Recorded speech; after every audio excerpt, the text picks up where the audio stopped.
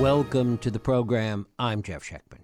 In the effort to make urban America understand rural America, particularly since the 2016 election, books about rural America have become almost a genre unto themselves. Works by J.D. Vance, Sarah Smarsh, Nancy Eisenberg, James Fallows, Sarah Kendzior, and Nicholas Kristof, and others have cast a class-driven and almost apologetic eye on rural America. Certainly much is wrong there, in part as a result of external changes and neglect on the part of policymakers. Places and towns where everybody knows your name are no longer appreciated or reflective of the values that they so long injected into the nation's DNA.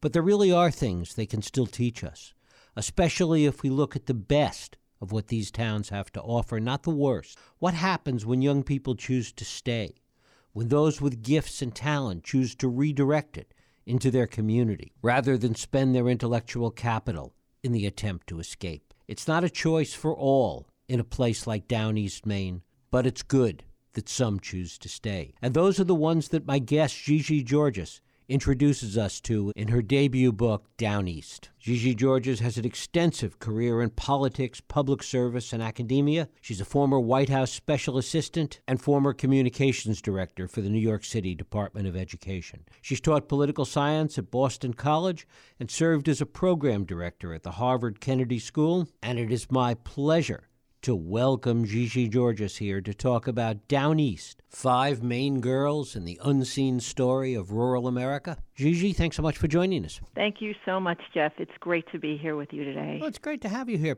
When you set out to do this project, to write Down East, to what extent were you thinking about so much that's been written of late about rural America and the way it's being perceived in urban America, frankly? You know, it was very much top of mind. As you noted in your beautiful introduction, there have been a number of books written in recent years that have gained attention about rural America. And part of the overlay of what's happened politically has been ever present in those discussions as well. But what I saw when I started to spend more time in rural parts was something that was a little bit different, and I think many people would find surprising, that wasn't always there and isn't always there and is particularly not present in much of the dominant narrative about rural America that we hear so much of, about this hopelessness and despair. And I wanted to dig deeper. I wanted to understand a little better what that dichotomy was between some of what I was seeing, despite significant challenges, as you note, and what I kept reading and hearing, particularly in media accounts. What is your sense of why in so many of those media accounts and some of those other books that I mentioned, that the focus immediately goes to hope and despair? Because even, I'm assuming, in some of those places where we've read about so much of that misery, that there are positive stories, not unlike the 5 girls that you look at in Down East. It's a great question, and it's something I've reflected on quite a bit in the 5 years or so that I've spent in both researching and then reporting on the ground for Down East. I don't know that I have the answer, but I do think that there is, even for folks who are reporting on some of these rural beats, there is a difficulty in sort of wrapping one's head around that deeper piece. Perhaps it has to do with the time that one needs to spend, and I was fortunate to spend some really immersive time, and to get beyond what you do see when you first arrive. When outsiders first arrive, you do see that many of these towns do have struggles. They do have economic hardship. They do have a tremendous amount of hardship within their midst. But I do think that perhaps it is because we don't always take the time or have the time, perhaps, coming from the outside to look beyond and to widen the lens. And again, that's what I sought to do. One of the things that you do in looking at these girls is really evolve a narrative that's so counter to what seems to be the binary choice when we think about these places, which is that people are either stuck there, even if there isn't misery, they're stuck there, or if they're young, there's the opportunity to get out. In many respects, there never seems to be a third choice. That's so true. And what I found when I started to spend time with these young women, and I spent time with 5 young women, and their stories, I think, taken together exemplify some of this multidimensionality that you're getting at. When I started to spend time with them, I started to see that indeed it is so far from binary, that within each of these girls, these young women, there were tensions around staying or going. There were questions about what the opportunities might be should they stay, but always at the heart and at the root of those questions and tensions was a tremendous bond to the land and sea around them, to the natural beauty, a tremendous linkage to their community, and in most cases to their immediate family, and a significant sense within themselves that they could, even if they were to leave, they would always have their heart in a piece of this place down east. And they would always have within them that sense of communion to both the natural surroundings and the community and the life that they've been brought up in. And I thought that that was just incredibly powerful to see within that scope of what they were exploring. How much of that, though, comes from, and you've referenced it a couple of times, how much of it comes from the natural beauty, the fact that this is a place, while it may be rural, while it may have many of the problems of rural America, also has the overlay of being as beautiful a place as it is.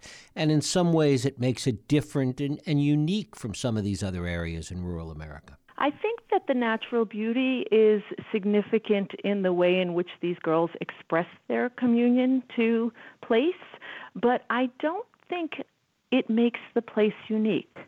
What I saw was something even deeper than that I also very strongly believe is representative in other parts of rural America, and that is the social capital, the way in which these communities are thriving because they lean on each other, because they find ways to take part in everything that is going on and find a release in that. These are folks who they work hard. It's a lot of physical labor. In the case of down East Washington County, lobster fishing is the key industry. There is also blueberry farming. Both of those industries are tremendously difficult in terms of the physical toll they take. But I really believe, and I have seen this in my broader research that I've done in the backdrop to Down East, and that broader research did involve looking at other places, looking at data, and reading academic studies as well as broader accounts. I do see that you could interchange, for example, the blueberries in down East Washington County with cherries in Michigan, river fishing for ocean fishing. Interchange those pieces of the work and the community, and you will see that people are thriving despite difficulties because of that great sense of social capital. And how did they see prior generations, and I know it's tough to generalize, but we can talk about the 5 girls, how they see the value of prior generations, not just their parents, but generations that came before and the generations that stayed and thrived in some of these communities? It's very interwoven into the fabric of these young women. There's one girl, Audrey, one young woman, Audrey, who I had the good fortune of spending time with while she was with her grandmother, Grandma Sarah, and her mother and her aunts. And they all live, it's a multi-generational Downey's family, and they all live on the Back Bay Road in Millbridge, one of the towns that I feature. And I spent time with this grandmother, Sarah, who is a spitfire. I met her when she was in her early 80s, and she sadly passed while I was writing the book. But she just exemplified and embodied this generational fierceness of the women in Down East Washington County that I believe is also shown in so many rural places. And the way, though, that at the same time they pass on this strength and toughness and resilience to their daughters and granddaughters, they also represent sort of where things were versus where these young women are taking them. And I saw that somewhat of a tension, but also an embracing by Audrey and her peers, the young women, of that past of tradition and that past of valuing that simple life and fearing, in a sense, the progress, but embracing what progress had to offer and bridging. And this was one of the major themes of the book in the end, that these young women, in many ways, who are leaders in the community, who are excelling and in many ways surpassing the young men, they are serving as bridges because they recognize the value of the past, but they have a generational sense of progress, and they want to stay and build with that lens of progress in mind. It's interesting because we think about it with respect to immigration and certainly these kinds of situations, that the strength comes from being able to escape, that it's kind of a self-selecting population that is able to escape someplace and move to someplace else. And yet this is the opposite in many respects, where they bring that strength to the ability to stay. Absolutely, and it is really striking that we hear so much in these broader narratives about that one in a million who has to escape in order to succeed, right? And those stories are powerful, but much more powerful to me is what you're talking about, this way in which for many young women and men in places like Down East Washington County, staying is where the power is. There is a sign in the high school that these young women all went to and graduated from, prominently placed when you walk in, that says, "Staying isn't settling." And that struck me so vividly when I first saw it. And underneath this sign, they have the names and faces of young people who have made the decision to stay and who are taking on opportunities. And opportunities are limited, but they are taking them on, and they are building community and doing so, honestly and interestingly, side by side with folks who have come from away and made a decision to stay and build with them, with immigrant families who have come as farm workers and made a decision to stay and build. And they are doing this together.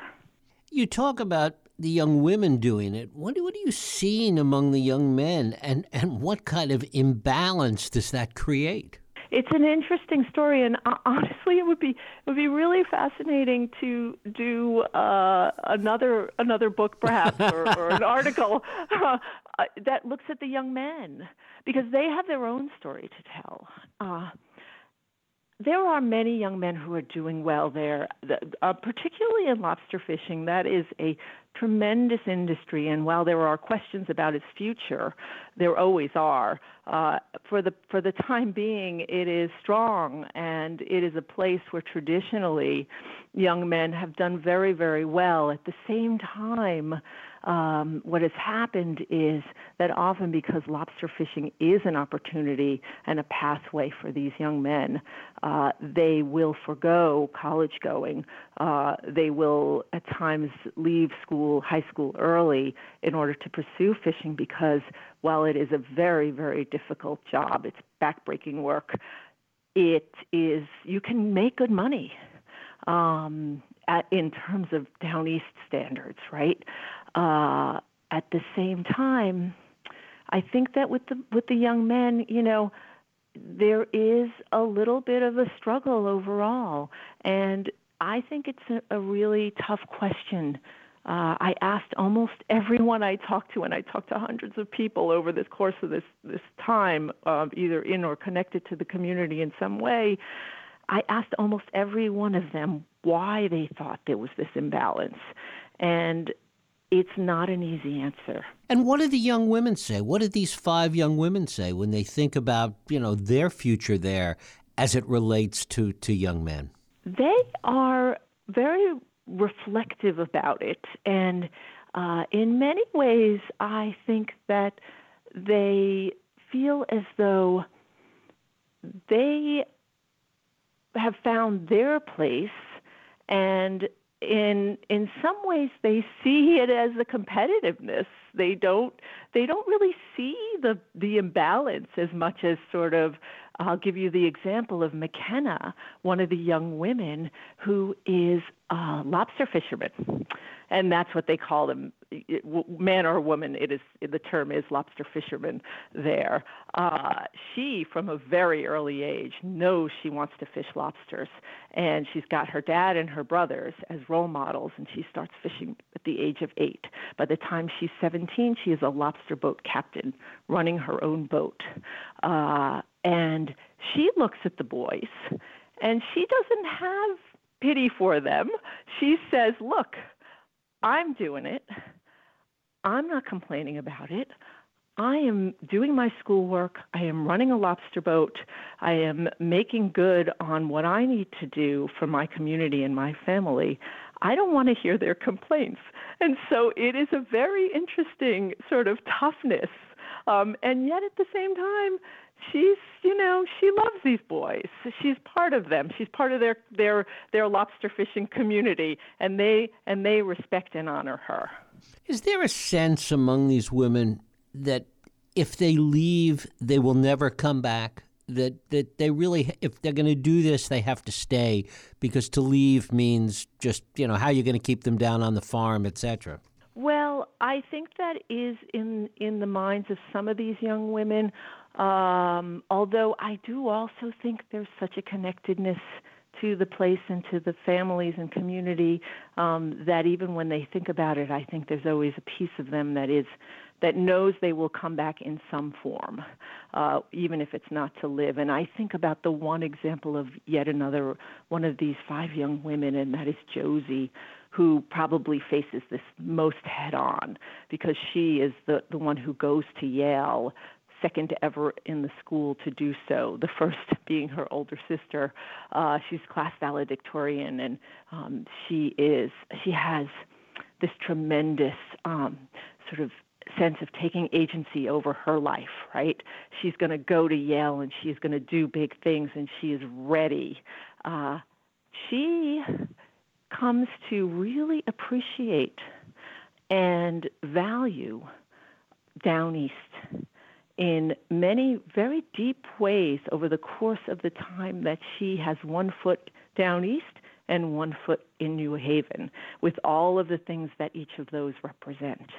And she comes to realize that there is strength and value in what she has down east. And while she may not return to live, I can guarantee that she will return in a way that is helping her community. And she has already made that commitment in her mind and in her heart to do that.